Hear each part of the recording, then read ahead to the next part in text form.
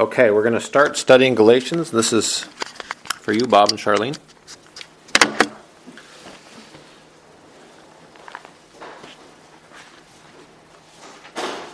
Just a little maybe introduction.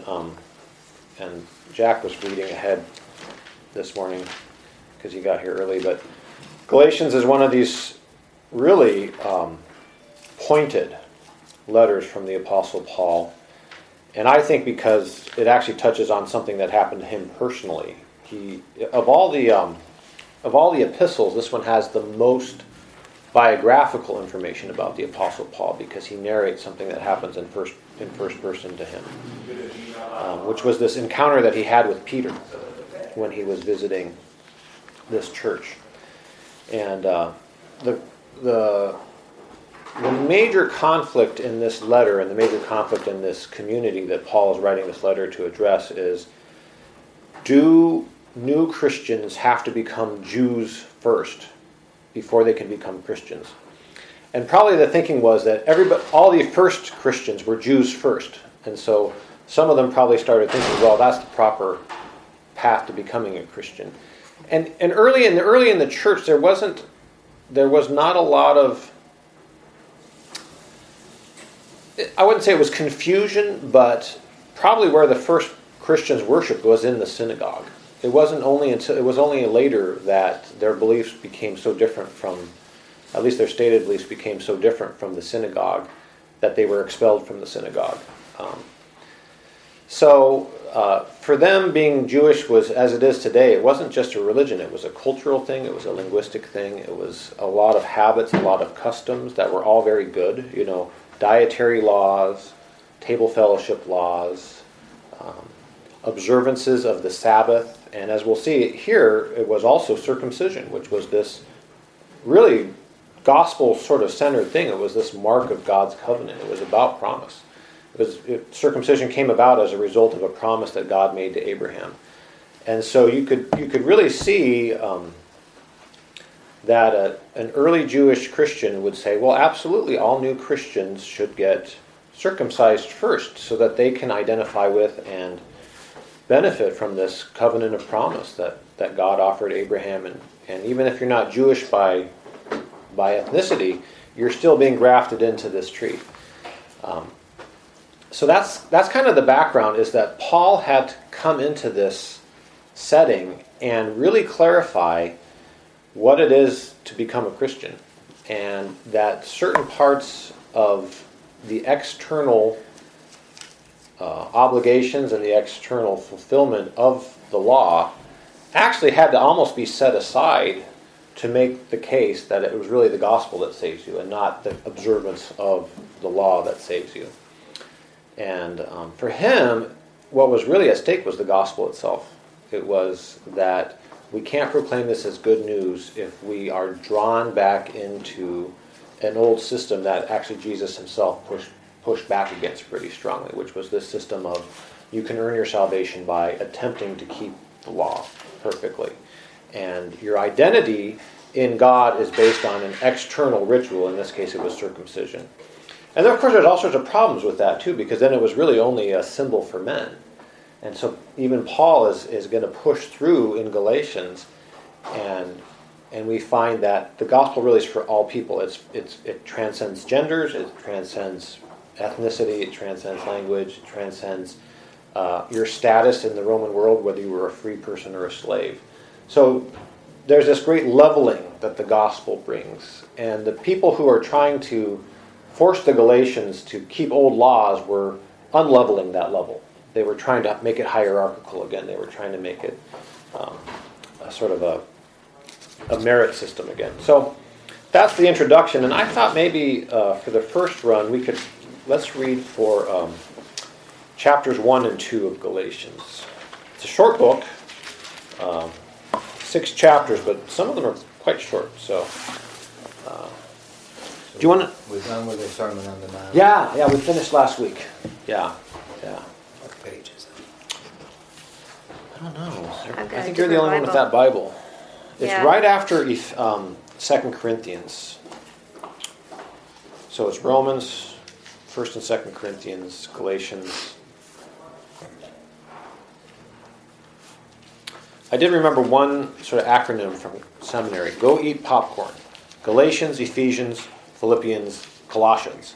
That's after Romans and 1st and 2nd Corinthians. Oh, very nice. That's helpful to me sometimes. Yeah. But then you have to remember where the G starts. It's after the R and the 2 C's, which itself is after the A and the... Now, wait a minute. You're making it much too complicated. Yeah. I can remember popcorn. I can't eat too. Do you have it, Adele? I do. Okay, do you want to start? Read as much as you like Okay. and pass it off when you're content. Paul, an apostle, not from men nor through men, but through Jesus Christ and God the Father, who raised him from the dead, and all the brethren who are with me, to the churches of Galatia. Grace to you and peace from God the Father and our Lord Jesus Christ, who gave himself for our sins to deliver us from the present evil age, according to the will of our God and Father, to whom be the glory forever and ever. Amen. I am astonished that you are so quickly deserting. No, I'm going to have to stop you because Paul's angry. So you have to, when you read this, you have to sound angry. Okay. I don't know how to sound angry, but That's I'll a try. good thing. Imagine that the dishes didn't get put away or something. I am astonished that you are so quickly deserting him who called you in the grace of Christ and turning to a different gospel. Not that there is another gospel, but there are some people who trouble you and want to pervert the gospel of Christ. But even if we or an angel from heaven should preach to you a gospel contrary to that which we preach to you, let him be accursed. As we have said before, so now I say again, if anyone is preaching to you a gospel contrary to that which you received, let him be accursed.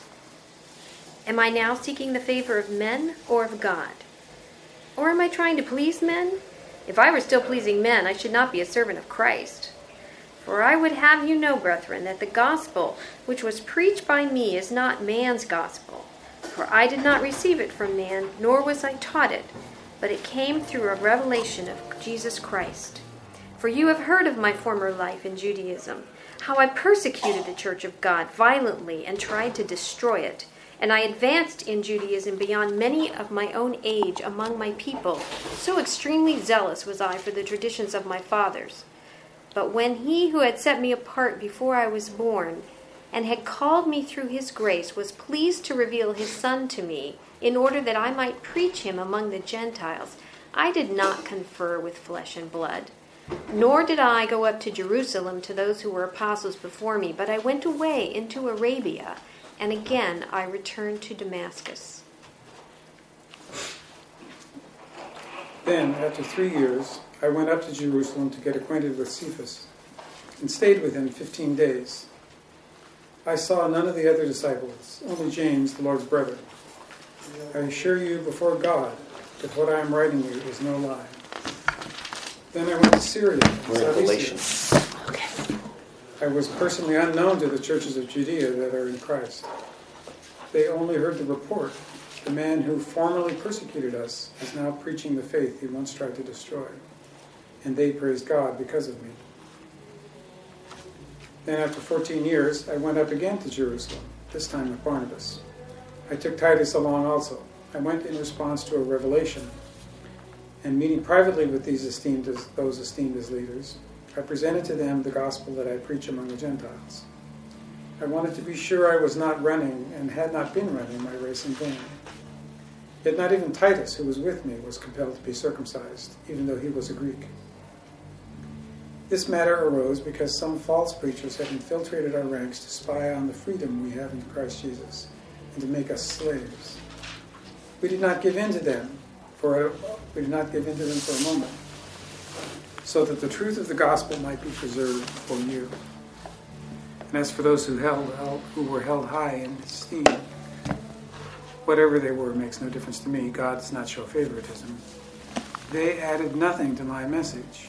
On the contrary, they recognized that I had been entrusted with the task of preaching the gospel to the uncircumcised, just as Peter had been to the circumcised. For God, who was at work in Peter as an apostle to the circumcised, was also at work in me as an apostle to the Gentiles. James and Cephas and John, those esteemed as pillars, gave me and Barnabas the right hand of fellowship when they recognized the grace given to me. They agreed that we should go to the Gentiles, and they to be to the circumcised. All I asked was that we should continue to remember the poor, the very thing I had been eager to do all along. Do you want to pick up, Marion, at 2:11? When Peter came to Antioch, I opposed him to his face because he was clearly in the wrong. Before certain men came from James, he used to eat with the Gentiles. But when they arrived, he began to draw back and separate himself from the Gentiles because he was afraid of those who belonged to the circumcision group. The other Jews joined him in this hypocrisy, so that by their hypocrisy even Barnabas was led astray. When I saw that they were not acting in line with the truth of the gospel, I said to Peter in front of them all, "You are a Jew, yet you live like a Gentile and not like a Jew. How is it then that you force Gentiles to follow Jewish customs? We who are Jews by birth and not Gentile sinners know that a man is not justified by observing the law, but by faith in Jesus Christ. So we too have put our faith in Christ Jesus, that we may be justified by faith in Christ, and not by observing the law, because by observing the law, no one will be justified. If while we seek to be justified in Christ, it becomes evident that we ourselves are sinners, does that mean that Christ promotes sin? Absolutely not. If I rebuild what I destroyed, I prove that I am a lawbreaker. For through the law, I died to the law so that I might live for Christ. I have been crucified with Christ, and I no longer live, but Christ lives in me. The life I live in the body, I live by faith in the Son of God, who loved me and gave himself for me. I do not set aside the grace of God, for if righteousness could be gained through the law, Christ died for nothing." Mm-hmm. Yeah. Yeah, he, actually the last verse is one of the strongest. Although later on he also says to the Galatians, if you allow yourselves to be circumcised, Christ will be of no benefit to you, which is probably the biggest warning in the entire New Testament. It says you will nullify the work of Christ if you if you allow yourself to be circumcised and enter into this works righteousness system that you've been set free from because of the gospel. So there was a little introduction here. This letter to the Galatians was written by the Apostle Paul, and he's combating a false teaching. That's really high on his list. In fact, he spends very little time on the formalities and the niceties, just a few verses, and then he jumps straight in and says, you guys are totally messed up, and I'm going to set you straight. And for him, the gospel is at stake. The proclamation of the gospel and the understanding of the gospel and this idea of where righteousness comes from, is all of it's at stake for him. And so he's really upset. I asked Adele to read it in an angry voice when she started, and actually that worked. You did. That was angry? It was strident at least, which is good. Okay. It was strong. Was it Peter or Paul who saw the sheet let down 3 times? That's a very good question and point. It was Peter. That's what I thought. Yeah. He's a little hard-headed. He's a little forgetful. Which is why he was eating with the Gentiles when Yeah. we were talking about in here. I think he saw the sheet come down. Yeah. Well, it's interesting. You use the word interchangeably in this Bible. It said Jews and Gentiles, and you read circumcised and uncircumcised. Is that generally... If you look at the text notes in the NIV, which is what you have, it tells you that, for example, in verse 7 of chapter 2... Uncircumcised and circumcised. Yeah. So the translators have tried to make it... They're trying to help us there. And so sometimes, I suppose, circumcised was actually a shorthand word for Jew. Or Jew was a shorthand word for circumcised. Because they really were one and the same. They were pretty much the only race that was circumcised at that time, and it was a sign of this promise made to Abraham. So, yeah, that's a good question. But I think if you're remembering the question is, here's Peter. He sees this in Acts. He sees this sheet come down from heaven in a vision. Has all this food in it that he had never eaten in all of his life because he was an observant Jew. And you can imagine what was in it. All the unclean foods that other people ate, the Jews never ate. Probably like, pigs and shellfish, other things. Lizards. Lizards and snakes and creeping, crawly things that other people thought were delicious. And God said, eat it. No way, but then God said, well, whatever I've made, if I've made this stuff, it's not unclean. And I'm telling you, it's not unclean anymore. And so Peter starts having fellowship with Gentiles from that point on. Yet, something happens to Peter where that table fellowship that he had been having with Gentiles, he pulls back from. Because a group arrives and says, to be a Christian, you have to observe Jewish laws. And new Christians need to be circumcised. They have to become Jewish first and then Christians. They have to... So if that became the one law that was accepted, then what would history, how would history would have looked like? That's a great question. Because it doesn't seem, circumcision is the norm, I understand now, for men as far as... Not for religious reasons, though, yeah. Yeah. But in other words, if they said, well, okay, if that's... Okay, I agree with that one. So are we okay then, Yeah, and what would happen then? Would Judaism and Christianity be the same then? Yes, Christianity would have reverted into Judaism, and it might not have spread. Or it would have alleviated Judaism. Yeah. I think this takes it into a little more far-reaching. I remember when we first, Chris became a Christian, we were reading through and we got into this section. What is this big deal about, circumcision versus non-circumcision? Mm-hmm. But I think it is that we all sort of, any religious group, they have a sort of a norm, and then you set levels where this is unacceptable behavior, and or this is not acceptable, and we do that. We make our own rules, and I think this is a lot of what Paul was addressing here. Mm-hmm. Peter was even willing to eat with them, but then he probably felt like he was perceived as come here. Are you okay? Why are you leaving that room? There's no markers there?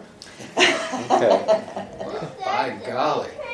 There's big cramps there, but they're too big. Okay, want me to get you some? There's markers in there. I want you to get some. I'll go get markers. From my class. He wants the one from his classroom, but are there other markers there? Maybe a good time for a coffee break. You'll be okay, George. I think MJ will help you. Do you want to go with... Can you go with... Markers are too big for some. Okay. See what MJ has. She might have some pointy markers for you. Krista's home today. She had sort of frequent contractions that were kind of a concern, so she's taking it easy. So what rules do we have that... That's the question I wanted us to go to. Thank you, Perry. Yeah. I don't know one that's really is one of those...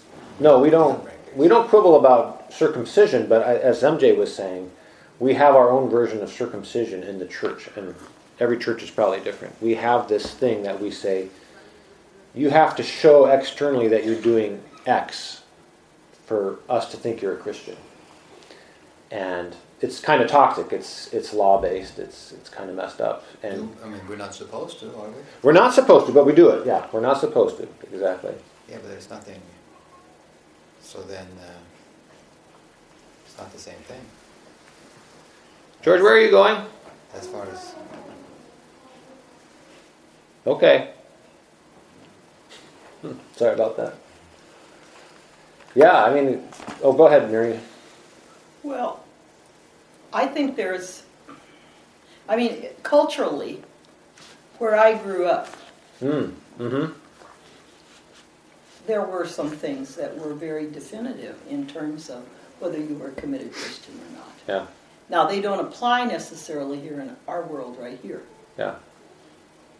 But for an example, my dad told me when I was probably a teenager, if you are at an event where alcohol is served, I don't want you even to drink water. Oh, wow. Because no one will know what's in your glass. Yeah, interesting. Yeah. And to drink alcohol in that small environment meant that you were not a believer in Jesus Christ, Right. or at least you Right. weren't living for it. Externally, yeah. Now, What about? if I still held that standard today and Yeah. refused to drink, not a soul would notice, number one. Number two, if they did notice, because I made some waves about it, they'd think I had an extreme problem with alcohol and was an alcoholic and therefore did not drink alcohol. Right. Yeah, it's changed. Can you imagine if somebody came to your church growing up and had tattoos all up and down their arms, and wanted to go forward and take communion and said, what would people have? What would they? Well, I think tattoos were so far out of the. I mean, I don't Yeah. know. I think in World War II, the only people that had tattoos that I know of were sailors. They're sailors, yeah. And I can tell you in the late 50s, when I was a student nurse, I knew a guy that was a corpsman in the Navy that decided he was going to have his tattoos removed. Oh yeah. And when I witnessed what the pain he went through having tattoos removed, I wouldn't have had a tattoo for anything under the sun. Believe me. It hurts going on, it hurts coming off. He was in excruciating pain, and he used Yeah. to come to me in the dining hall. He was an x-ray tech. And he says, "Marion, are you going to be working in ER tonight?" I was the only person that didn't laugh when the tears just rolled down his face Well, when they that's would sad. change his dressings. Yeah. Well, because he was a big, buff guy. Oh right, yeah, And, he's crying like a baby because Yeah. somebody's changing his dressings. yeah. Well, Must have if you ever hurt. had a burn, you... Yeah. And, of course, today it isn't even the same on that because They we have use Telfa lasers. dressings and all kinds of other Yeah. stuff that protect the skin, not Yeah. like gauze, that the Yeah. scabs grew on the other side of the gauze, so you'd remove the gauze, and it was horrific.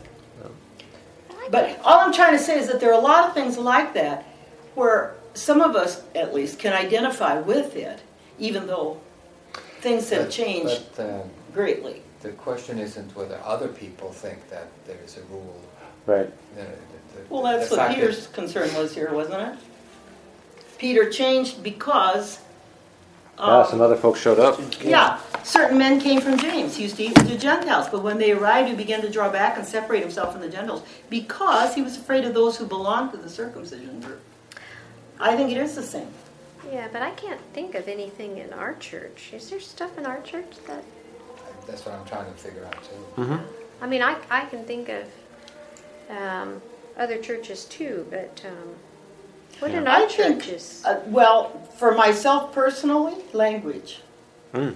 When I hear people use obscenities up and down and around in the name of the Lord in vain and all kinds of innuendo, I just say to myself, what is that all about?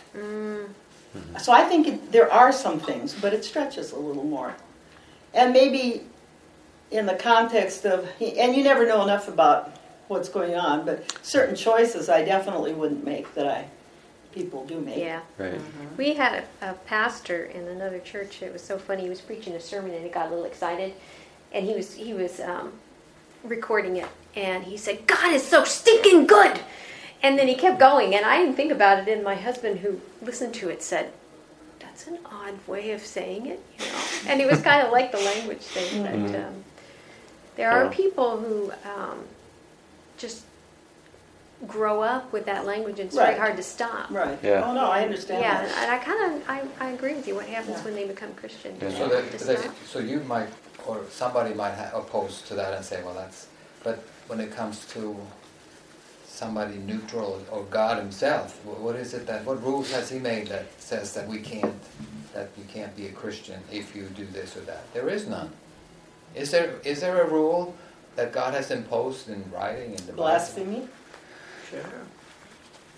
Yeah, I guess unbelief, blasphemy of the Well, Holy yeah. Spirit. Yeah, but But then. Yeah, other than that's up that, to me no. to decide I mean, whether you look at this thief that was hanging on the cross next to Jesus, and Jesus says, "Today you'll be with me in paradise."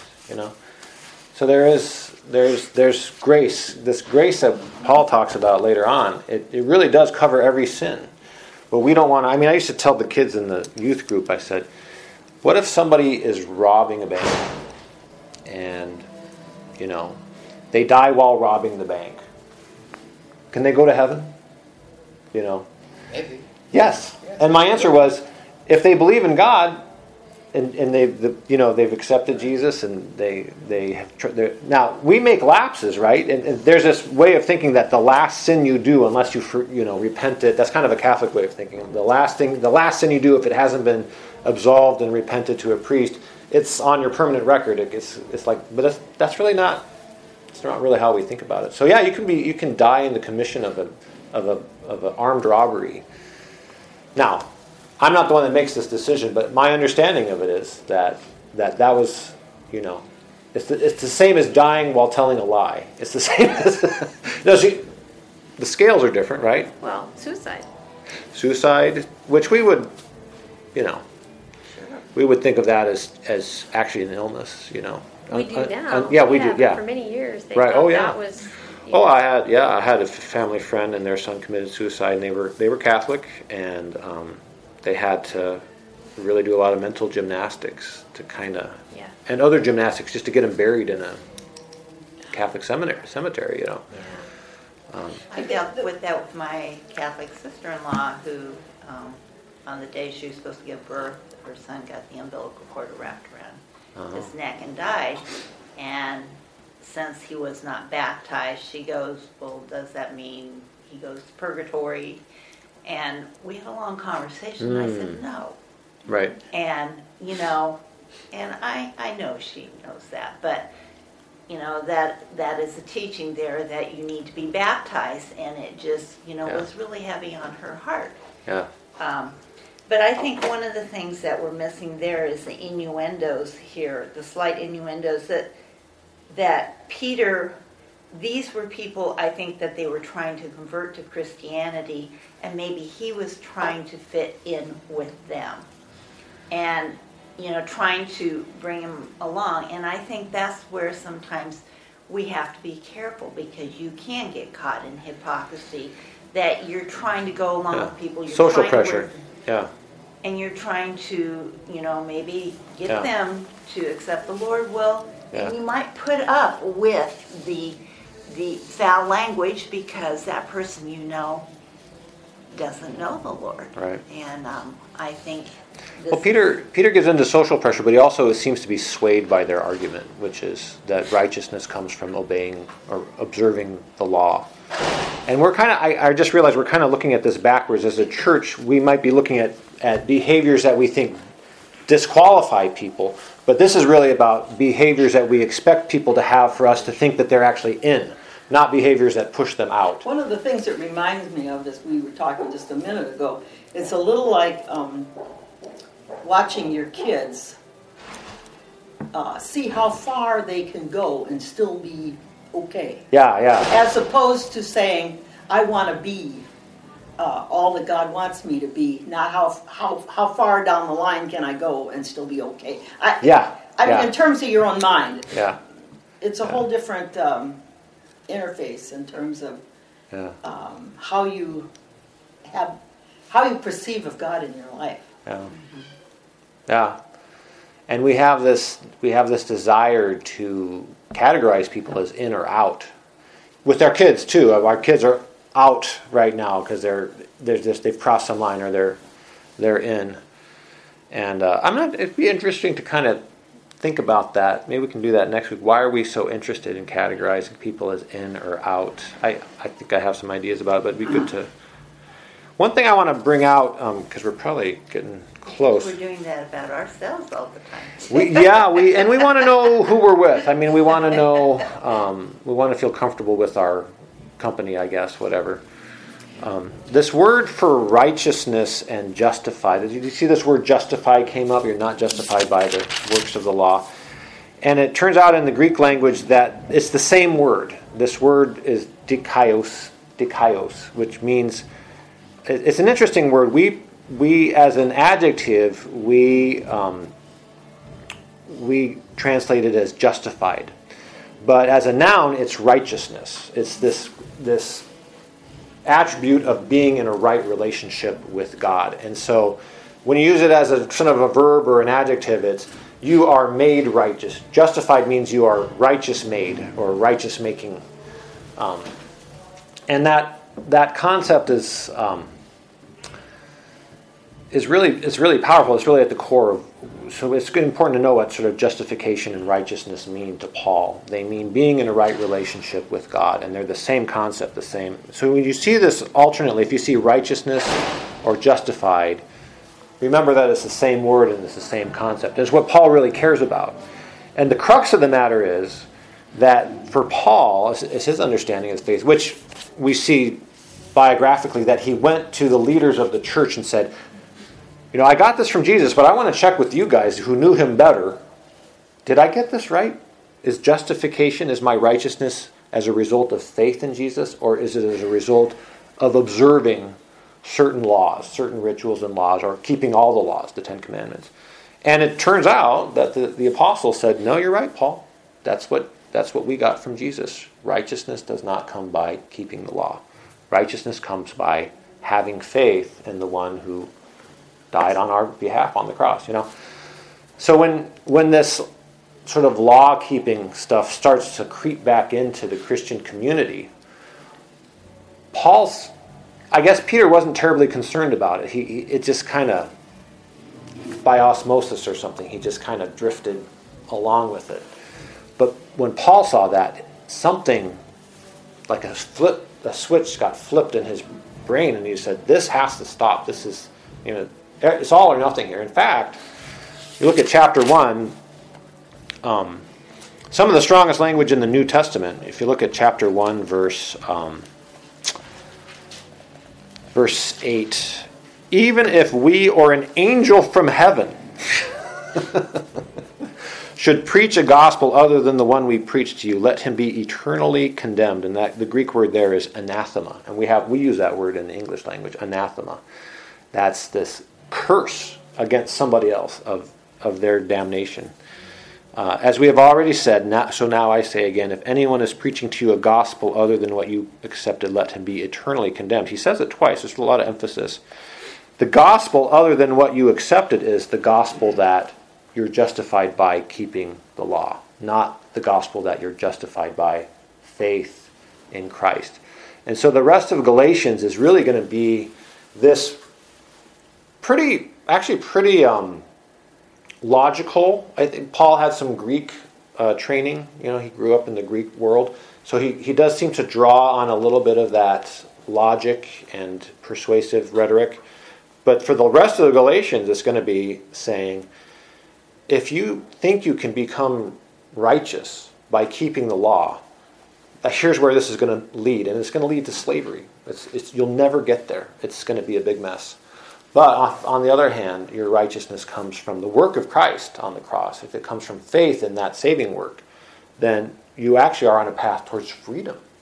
And so this contrast between law-keeping and faith is also sort of overlaid with another contrast between slavery and freedom.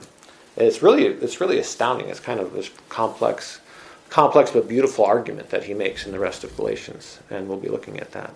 But even our faith ebbs and flows. I mean, Mm-hmm. you look at the disciples when they were in Christ's presence. Mm-hmm. Every time they turn around, they were like scared. They were this, on the, in the water and the boats, and he kept saying, "You have little faith." Mm-hmm. So, Mm-hmm. Yeah, and there were places where he couldn't do stuff because people didn't have faith. Yeah, we can't do it alone, even by faith. We just need to trust in Jesus too. Yeah. And when we're short on faith, sometimes we appeal to the law. We go back to the old slavery of the law. And this begins to start taking over echoes of the Exodus, where the people don't like the wilderness. They don't like trusting in God every day for new food. And they said, let's go back to the flesh pots of Egypt. Let's go back to the leeks and melons. And it's the same way spiritually here is we find freedom, but freedom requires faith. And we say, but the law, I know if I'm keeping the law. What's more important is I know if everybody else is keeping the law. And I can keep track of them. That feels really good to keep track of them, especially if they break the laws that I'm keeping myself or think I am. Then you can build your own system with you at the top. But it's slavery in the end. You become a slave. Slave to sin, slave to the law. Are you supposed to, as a Jew, to worry about other people keeping the law? No, I don't think so. That's the human condition, but in some They ways... all know that you can't keep the law, so... I think we're to be concerned about our brother. We should be concerned about our brother and sister, and you can't make somebody not break the law. But if they're breaking the law in a way that's destroying them, you reach out in love in some way. That's where love gets kind of complicated. That's where it gets kind of interesting. So what other words, what I'm saying is that we think that somehow everybody, all Jews keep track of each other as to breaking the law or not. That's I hope I didn't say that. No. Right.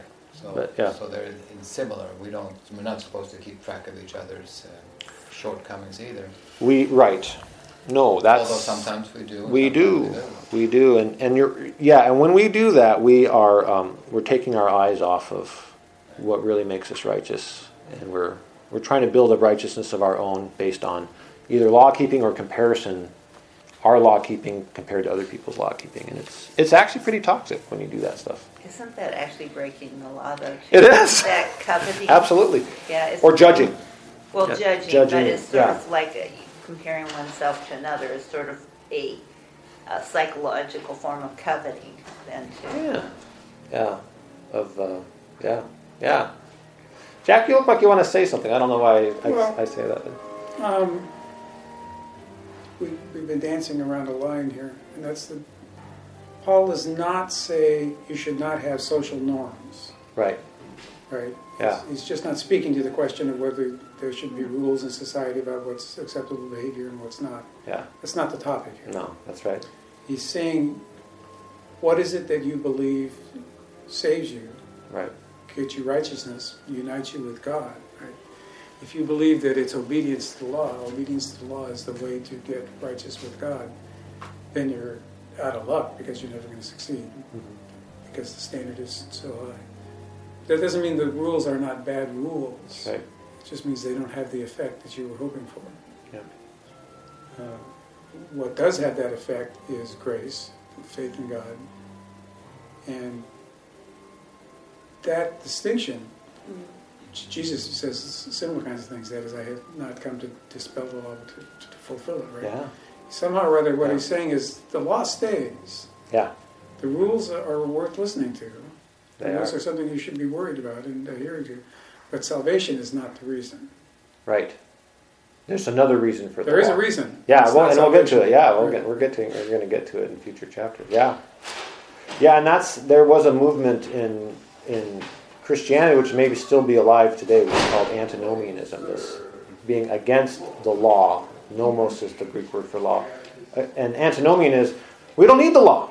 We got grace. So actually that quickly devolves into, I can do whatever I want. I can go have a bacchanalia next door and, And there's even an argument that you still hear today, in which Paul debunks at one point, but nonetheless, yeah. that Should I sin more? should I sin more? So that God's grace could increase. can abound. Yeah.